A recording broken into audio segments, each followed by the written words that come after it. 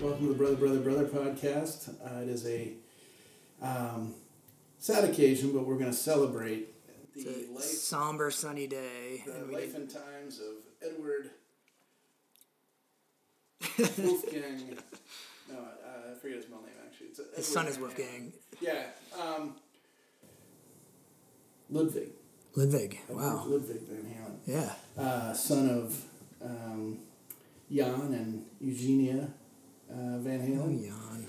Brother of Alex Van Halen, who left us this week, unfortunately. One of the greatest of all time. And, wasn't slow to reveal that. It was, you knew from day one, the first time you ever heard Van Halen, this is one of the best of all time. Yeah, I'm actually not excited, rest in peace, Eddie, and thank you for all the great music, but I'm excited to talk about Van Halen a little bit with you in particular, and it's Win and I today. Christian is not here with us, but mainly because, Van Halen came to me a little later in life and was really probably part of your prime years and in a band that you know a lot about. But also, you and I often talk about bands that kind of, I think we're just keenly aware of the genre gaps that occurred if you grew up anywhere between, late 60s through, I guess, 2010 maybe, or 2008 or something, as far as just genres being very put in a genre for a particular reason. Before the great internet democratized music, we'll say. Before Justin Timberlake broke down. Yeah, before Pitchfork gave Justin Timberlake 4 stars, or 9 stars or something, whatever. But Van Halen being one of those bands that, like AC/DC or, Metallica to some extent, early Metallica or things like that kind of everybody kind of can, Motorhead, we'll say. Motorhead was always the... punks, rockers, hip-hop guys. But Van Halen was always the bands that everybody secretly loved. I do think that, one of the things that occurred to me, only thinking in retrospect, is that there are only a handful of artists where they're sort of the great uniters, and they cross genre. I have friends who love the Smiths. I have friends who fucking hate the Smiths. Sure, yeah.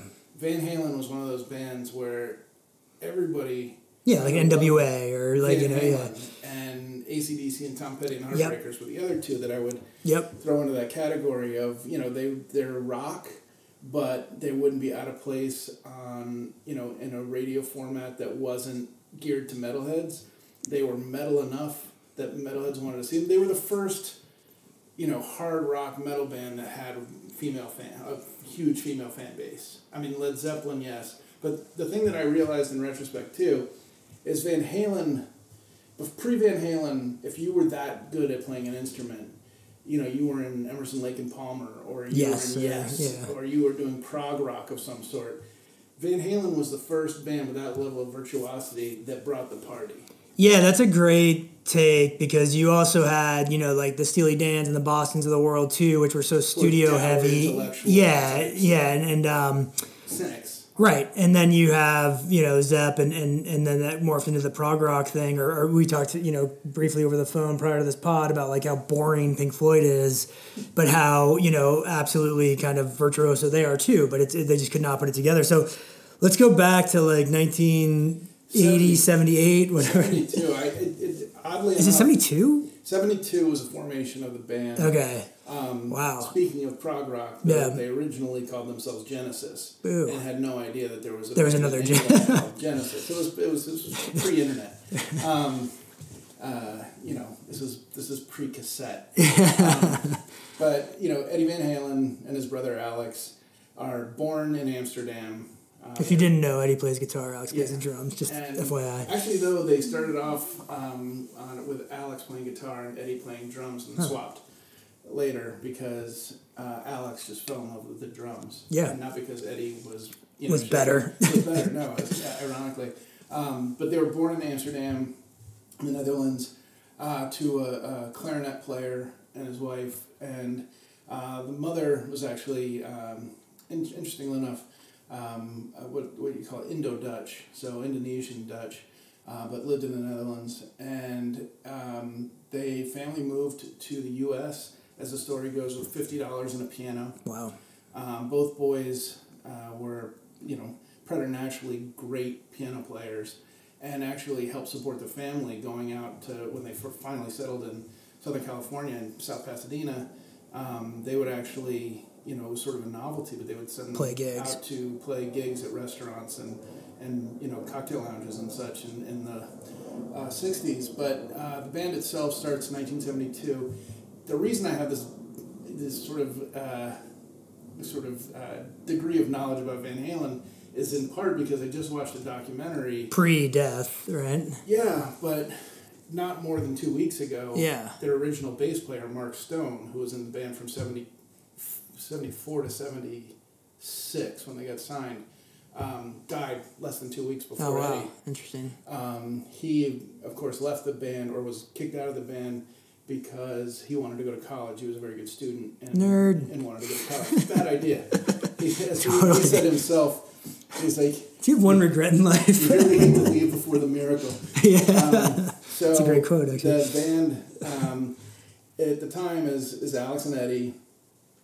They need, as they start to play more parties in backyard, these backyard bashes that were big in Southern Cal, they start renting a PA system from a guy in another band, this rich kid named David Lee Roth. And David Lee Roth's father is a very well-known surgeon in Southern California. And it was very funny in this documentary to hear, these friends of the band from early on say, and Dr. Roth was a really nice guy. He let them play in the basement in San Marino. San Marino, if you know anything about Southern California, is the very, very fanciest part of Pasadena. You know it well. Yeah, I do. Yep. So the band is Roth, the two Van Halen brothers, and Mark Stone. They fire Mark Stone for wanting to go to college, and they play a double bill with another band called Snake, who has a really short, stumpy bass player who has an awesome singing voice, guy from Chicago, with a last name that I can't pronounce, and most people couldn't pronounce, so he shortens his name to Mark Anthony. He joins Van Halen. That's when it all clicks. And they start playing clubs on the Strip of the time, which was, pre-Coconut Teasers, and so they're playing the Whiskey, and a couple of the other, Starwood, a couple of the other famous Sunset Strip bands, and, they actually, they wind up opening for Kiss, and Gene Simmons takes them on in sort of a management role. He, quote-unquote, discovers the band and starts shopping them around, takes them to Casablanca Records, where Kiss is housed, and Casablanca passes. I think if... Mistake number 2 in the Van Halen there. Well, they were kind of a disco label that had Kiss on them. Right. And, Casablanca's the guy who started the record label was kind of... I think he was famous for overspending, and I don't think they had... What was the rock climate then? Not to kind of like sidetrack you here, because you're giving it fantastic. Yeah, I was thinking. So you've got sort of the... We're talking about 74, 75... 76. So 76, okay. The band gets signed. And... Punk rock's about to blow up, or not blow up, but at least come into play. The funny thing is that David Lee Roth has another connection in the music world, which is that his uncle owned Cafe Wah in Greenwich Village, where Dylan broke. Nice. Discovered. Okay. And so he calls a buddy in California who calls the head of Warner Brothers Records, Mo Austin. Does you get to hear these people? And Mo Austin and Ted Templeman, who produced the first several Van Halen records, go see them in a nightclub and sign them on the spot. And I'm just, coming from being born in 76, so obviously not at the Whiskey in 76, checking out Van Halen, but you listen to that first album, and it's such a fucking killer record. I mean... The funny thing is you can go back and online. You can... I believe it's under Van Halen X maybe or something, but you can hear the demo that they got signed from. And it's the spot on, yeah. The first Van Halen album was essentially recorded live with vocals. And it sounds it. I mean, one thing that I, with Eddie's passing, you and I were speaking sort of offline on this, went back and just listened to the kind of the David Lee Roth years, from start to finish, and otherwise known as Van Halen to me. And many of us. But yeah, I mean, like, I was just, it's not like I haven't listened to these records before, at least the first two, I feel like a million times, But I was gonna say, like, I was so impressed with the, I guess three-piece. You know, you look at like bands that we love, like the Ramones, or or just other three-piece acts, right? And you and I are not one to sit there and pontificate about like Frank Zappa's guitar solo or Jerry Garcia's, plucking on whatever. But at the same time, you get two things. You get fantastically hard rock songs that are fast. And I think faster than things were going at that time. I want to say, like, especially with the noodling and doodling of the Pink Floyds of the world and things like that. Way faster than anybody who was that skilled. Right. And then you've got, instrumental that actually rocks and is not too long, which is amazing. Not since Moby Dick. And then you also have just like fun kind of party, songs that have a little bit of pop to them too. It's a weird combo if you think about it.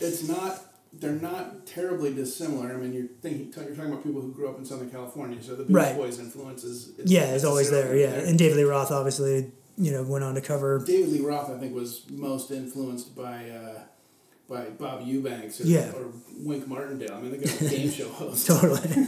But he was awesome at it. And but what I was going to say is, so the bands that were big at the time, the biggest bands in the world were this was on the cusp of disco. Saturday Night Fever comes out in 1977. Yeah. Van Halen first album comes out in 1978, and I was thinking it's not a very clearly delineated line, but who's very similar in its construct is the Cars. Right. Same year of a debut album. Yeah. Same. I mean, you could mistake their debut album for a greatest hits package. It's got that much. That many good songs it's on got every one of your favorite songs on it. Everything after is sort of, not quite as great, but also great. Yep. But the first Van Halen album, I mean, those guys came out and it was popular right off the bat. I mean, they were, fully formed. And if their ascension from club act to arena act was immediate. One day. Yeah. I mean, basically they opened for a couple of bands that were on their last legs, Black Sabbath. Yeah. Oddly enough, Montrose was the second on the bill. Montrose, I apologize, I know there's some major figures that were in Montrose. Was that Dio? Who was in Hagar. Hagar, that's right. Okay, gotcha. So, Montrose... Rainbow is Dio, right? Yes. Yeah. And so they tour with Black Sabbath and Montrose, blow them all off the stage. And, it's one of those things where... it's two terms I overuse. One is that they arrived fully formed, and the other is that they were a supernova. But they were a supernova. They went from third on the bill to first on the bill out of necessity because nobody could keep up with them. Nobody could play like young, that. Young, energetic, different, and people loved them. Plus, they doubled the fan base of hard rock by appealing to women. Yep. And so, was it always Eddie's band? It was always Eddie's band. Yeah. But David Lee Roth didn't understand that. David Lee Roth, I don't mean to disparage David Lee Roth. We're big David Lee Roth fans, by the way. One of my favorite frontmen of all time. But part of the problem with David Lee Roth is when left untended and without musical influence, he turns into a I grew up on David Lee Roth solo Beach Boy covers. Well, I mean, he was doing Louis Prima covers. Yeah. And one of the things in the discography of Van Halen, we're talking a lot about the first album, but the second album, is this typical Rush, but still has some great, Is Girl You Really Got Me on the second or first? I can't remember. The Kinks cover? That's on number one. Number one. And then the second one kind of rushed in the same way that Candy O is, but equally good. Pretenders too, enough good songs. And then you get the, what are frequently referred to as the Eddie or the musician albums, which are Fair Warning and Women and Children First. The weird thing, about album 2, I'm just going to sidetrack real quick. I often find that album 2 as my favorite song, maybe in the whole catalog. Dance the Night Away is like poppy and is kind of probably as hard rock as that is for Van Halen. That's probably my favorite Van Halen song. It's so catchy. It's a song that I first was like, oh wow, like these guys have some depth. What I was going to say when I was talking about the Beach Boys is they had the same sorts of influences as the Ramones. Although the Ramones just couldn't play. So they traded speed for virtuosity. but you hear a lot of Phil Spector. Totally. And girl. And that's the thing with, Motown. It's the chorus, the vocals, the Anthony's backing vocals are amazing in that, and it's like So anyway, sorry, I've interrupted you on the trajectory there. When they first started, they were doing a lot of Motown covers. Yeah. And David Lee Roth, again, not a creative... Yeah, not a songwriting genius. Not a good singer and not a songwriter. But, the best... Oh, yeah. The best... Anyone that can swing a samurai sword around. Anybody who can wear that outfit. And still have fun. But he was fun. He was the party. And so... David Lee Roth, when the other guys weren't churning out creatively, his first inclination was to go back to being a cover band. And right. So Diver Down, which is the 5th album of theirs, has 5 covers on it. And everybody, pretty much every Van Halen least favorite David Lee Roth era album. I happen to like it. I also think Little Guitars is maybe their is a top 5er for me. Definitely. In their catalog. I'm a big Unchained and... Unchained is definitely one of my favorites. As I mentioned before, Dance Night Away for sure. I mean, the impressiveness, I think, of Eddie in general. So I think the thing that I really... And so 1984, mind you, which would be after Diver Down, the next album after, and probably... the pinnacle of... Yeah, and I think it was MTV and, the combo of MTV, they'd already built a massive following. And, you had the first time the visual and the, sort of audio together. So Jump and Panama and, the thing that they had Hot for Teacher. But the thing that they had that nobody else had, and again, this is just, speaks to the weirdness of, and really the lack of, you can classify them as heavy metal. They're just a... rock. Great band. Yeah. But the secret weapon that they had when MTV came out is, they were appealing visually. They were handsome guys. They were great players. They had great songs.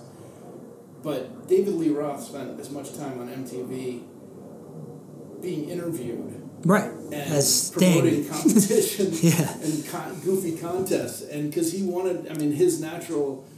his natural inclination. Yeah, he could be doing Wheel of Fortune. TV host. Yeah, totally. No, absolutely. So you get David Lee. Between Van Halen videos and nobody else in the band really liked to talk. Yeah. You got guest host David Lee Roth. Yeah, that's right. All the time. I was prime age and MTV was on constantly in our home. And I absolutely remember David Lee Roth as like I might as well have thought he was on ABC News for all I could care. He was on all the time, yeah. TV. I didn't even really differentiate his solo stuff from Van Halen at that time because he was so prevalent. I just remember him in a pink ice cream man suit walking down Venice Beach, But another interesting, we moved to Ridgewood, New Jersey in 1984. 1984 comes out. Everybody in my high school is, freaking the fuck out. Yeah. Massive pasting, Halen fans. Striped tape on their guitars. And 100%. It's sort of like the scene in Fast Times when Phoebe Cates' character talks about how 6 girls this year have co-opted the Pat Benatar. Right, yeah. Everybody I knew had white tape on their guitar and was trying to, play the solo in Panama. Yeah, exactly. It was a beautiful time to be alive. Well, you want to take a quick break and yeah, let's do it. Let's go out with an early one first. You want to do Dance the Night Away? Let's do Dance the Night Away, and then we'll come back.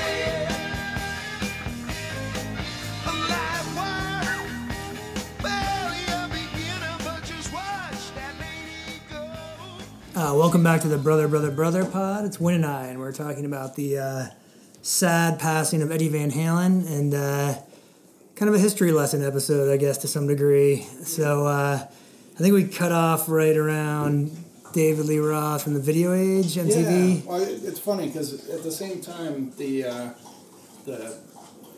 David Lee Roth was becoming preeminent as a television personality.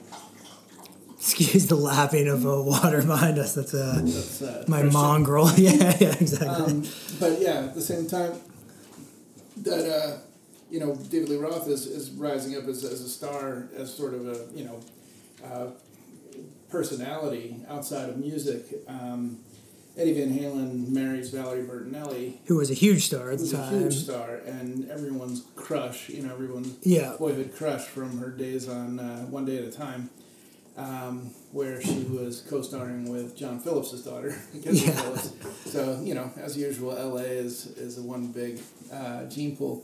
One big orgy in 1984. Yeah. But, so David Lee Roth, apparently, I don't know, depending on which day you asked which person, there was always this sort of mystery, but not very interesting mystery over who left who and or whether someone was fired or whether they quit or, and a lot of ego obviously involved. Well, there definitely was a tension between Eddie Van Halen and you pointed out one thing when we were on break there, that David Lee Roth actually had the genius marketing idea to call the band Van Halen after the founder and genius behind the band. Maybe he regretted that when they kicked him out or when he left. But after they, after the Genesis discovery. Yeah. Oops. Yeah. Name change. It was David Lee Roth that actually was like, well, Van Halen's kind of a cool name. And it is. It's a name that it's although it is a last name and doesn't mean the same thing as Led Zeppelin, it has that same kind of feel to it. It's a much better name than Led Zeppelin. Totally. The funny thing is in my research today, I was looking up, Eddie's parents, Jan and Eugenia. Eugenia's maiden name was Van Beers. So I would imagine if that had been the name that he was given, I can't imagine their first band name not being Beers. Yeah, no kidding. Which they drink plenty of, apparently. Yeah. But so Van Halen does its. They are sort of ground zero for the behind the music episodes.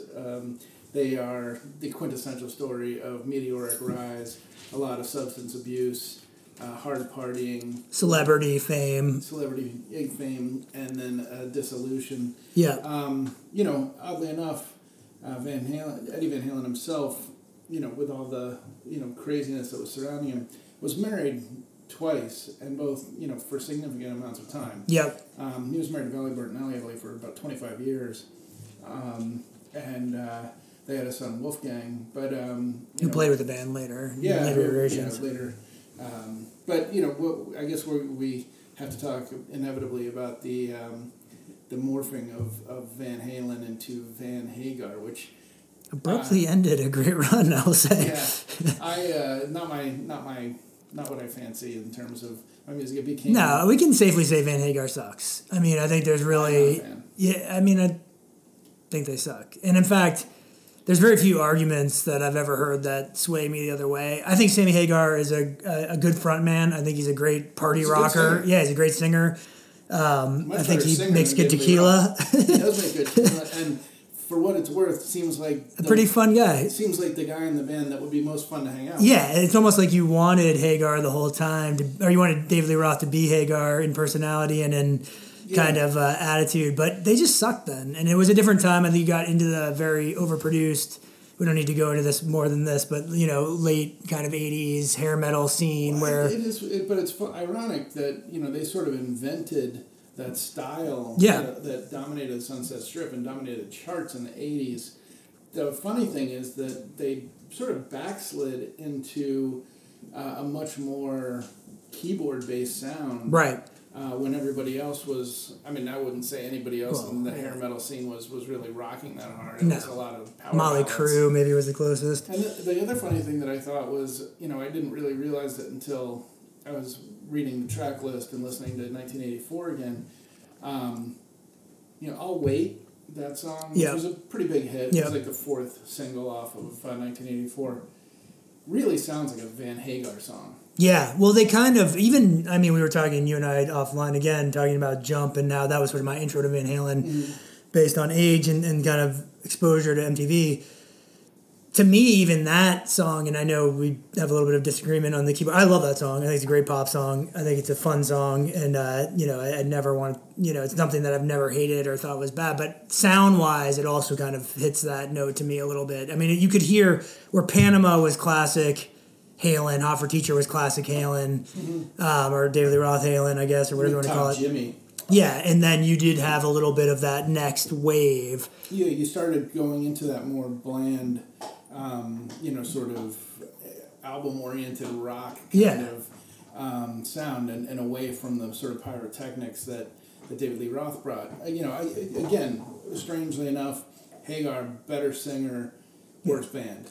Well, and I've never heard anyone argue that the latter is the case, right? Like, I'm sorry, that that Hagar is a better, Van Hagar is a better. I think people who grew up with it, a lot of. I think they like it, and I know people that will argue that, like, I like this album or I like this song, but I don't know anybody that says it's a better, No, they say portfolio they save their gunpowder for the Cherone era. Van Halen's third. iteration. Which we can just go ahead and end the pod on that. Former Extreme frontman and local Boston legend Gary Cherone at one point joined the band in the late '90s.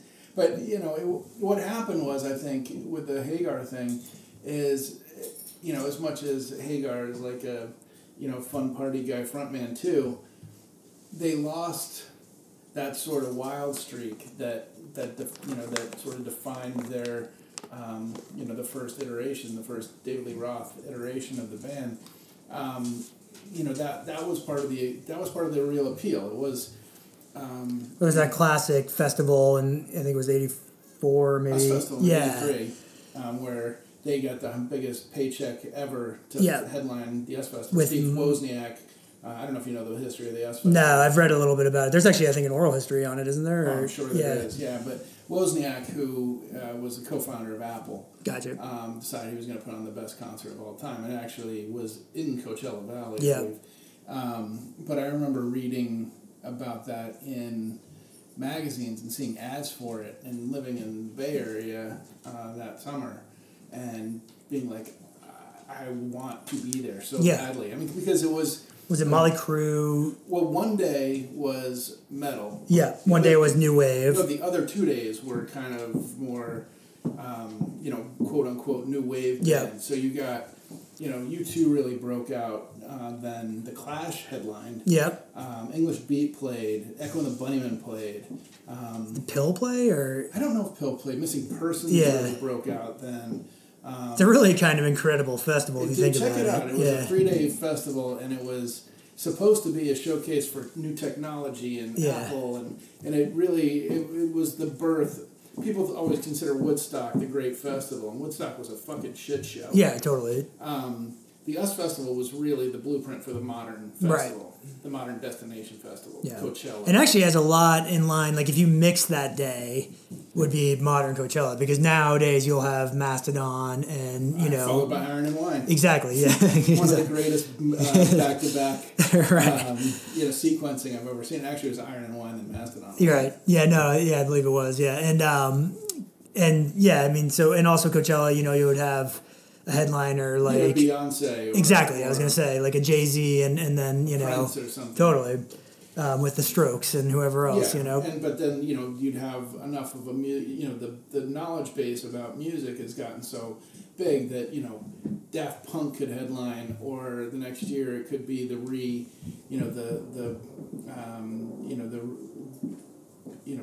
reunion of fill in the blank. Right. I mean, they've been oddly enough, the US Festival famously paid Van Halen $1.5 million to headline, which is probably what the Strokes get paid to right. to play Coachella now. But I've heard obscene amounts of money when I've talked about reunion concerts before. I mean, there's always the famous rumor that ABBA's been offered $1 billion to tour. Yeah, but Talking I've also Heads was $20 million for the Smiths. Right. Talking God, Heads. and why would you say no? Sorry. Yeah, because you're Morrissey.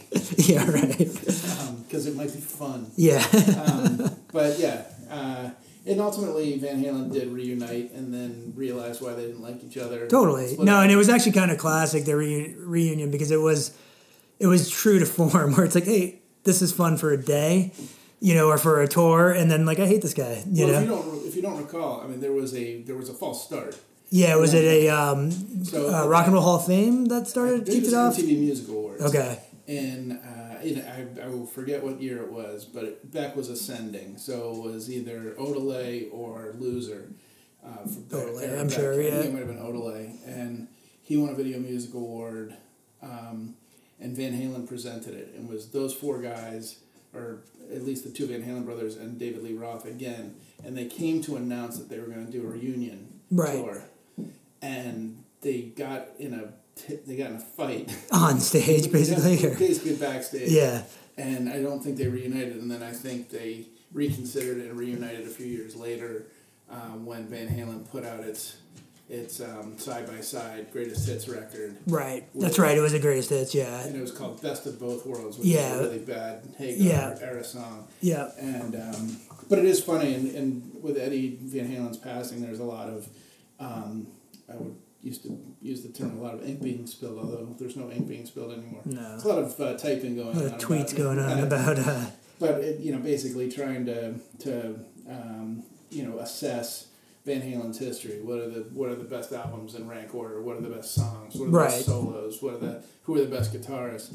And one of the funniest things is that every one of these top 10 lists has one thing in common, and that is it has one token Sammy Hagar entry. Just to be fair. Yeah, and ours doesn't, by the way. Yeah, exactly. No, it's basically they're giving Sammy a nod. Or participation. Well, it's an age thing too. I think people, like you said, I mean, I had more Van Hagar than I did Van Halen, and then nobody remembers the last iteration really, but like. Yeah, I think it's just an age thing. I think like people there was a hit that you were a fan of, and I think we had the benefit of knowing that was crap, So yeah. To me, Van Halen will always be, drinking underage on a ski bus, listening to Van Halen 1, Diver Down, the Cars' first album, Dream Police. Right. And then somebody would, grab the box and put on Loverboy or Foreigner, and ruin everything. Journey. Which is pretty good ride. I think for me, it always will be MTV. And, I think the Hot for Teacher video certainly had an impression. Yes. Amongst others. And then, kind of revisiting them in my 20s in bars in like Austin, Texas or New York or, wherever. Yeah. It didn't occur to me until now, but... the difference between Van Halen with David Lee Roth and Van Halen with Sammy Hagar is the difference between being horny and being in love. I think we should end on that note. What do you think? Thank you, Eddie. We will miss you, and we were enjoyed to go back and listen to the first Van Halen run there and what we feel is the official Van Halen run. So you want to take another music break and come back and end this? Let's do it.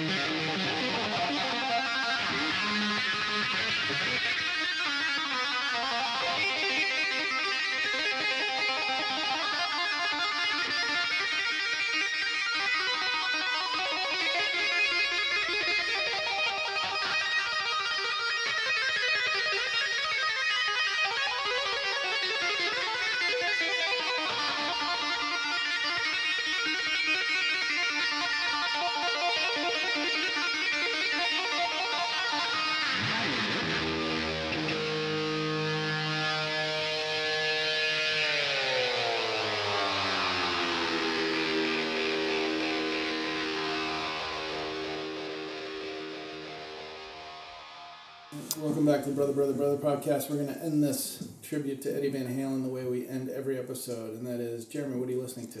I'm going to do a Christian and punt it to you real quick. I don't believe I said this on the last one, so I'm going to go book and miniseries.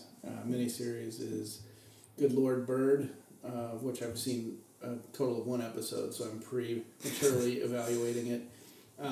But it is a lunatic take on a period piece with Ethan Hawke as rabid abolitionist John Brown in a really unhinged role, which I'm not used to seeing Ethan Hawke in, and I'm actually pretty impressed. But I really like the tenor of the show because, ordinarily tackling the subject matter and doing a historical period piece, not a historical fiction period piece, but more or less a historical period piece. It doesn't usually center around dark humor and weird flourishes, and this is insane.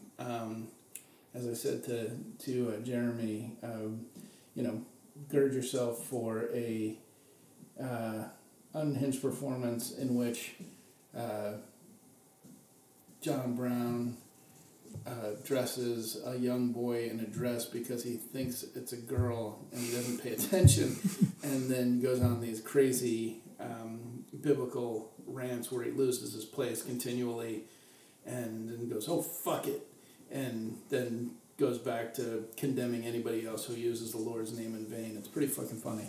That's, I need to tap into that. That's on Showtime currently. Is that new? Yeah, it is brand new. And then the other thing that I super highly recommend is an excellent book that I'm not quite finished with. I'm about 3/4 of the way through, but I've absolutely loved as much as anything I've read in the past year, and that's The Homeland Elegies by Ayad Akhtar, the playwright and Pulitzer winner from 2013. But the book is, I believe, came out in the past month, and I hesitate to try and categorize it or explain it, other than it is. I have a hard time categorizing it, but it's extremely straightforward. It's sort of autobiographical with a little bit of made up sprinkles. I mean, it's got its flourishes, but it's about a Muslim American playwright. Oh yeah, Ayad Akhtar, yeah, who is befriended and sort of co-opted and manipulated by a Muslim Bernie Madoff type. Yeah, you mentioned that. I definitely want to check that out. That sounds good. And I've been sort of lacking in this department. That's why I punted in the first place. But I did end up watching the Shepard Fairey doc that's on Hulu Original on the sort of skater punk artist, best known for Andre Giant Has a Posse stickers that he designed in RISD, not too far from where Wynn and I are sitting right now. And then the obvious, iconic Obama Hope poster. And I found it to be, kind of an unpretentious look at an artist who is very unpretentious and, who kind of took a Andy Warhol-ish approach to, I guess. Modernization. Modernization. Also grew up on some of the same kind of things that I was influenced by in terms of skateboarding, punk rock, kind of anti-culture, kind of irony. Protest. Yeah. And I think some of the best parts were obviously the Andre the Giant Has a Posse and him standing in a grocery line in Rhode Island and a guy and a girl being like, have you seen that Andre the Giant Posse sticker? And she's like, I think it's like a skateboarder or something. He's like, no, it's a band. I've heard them.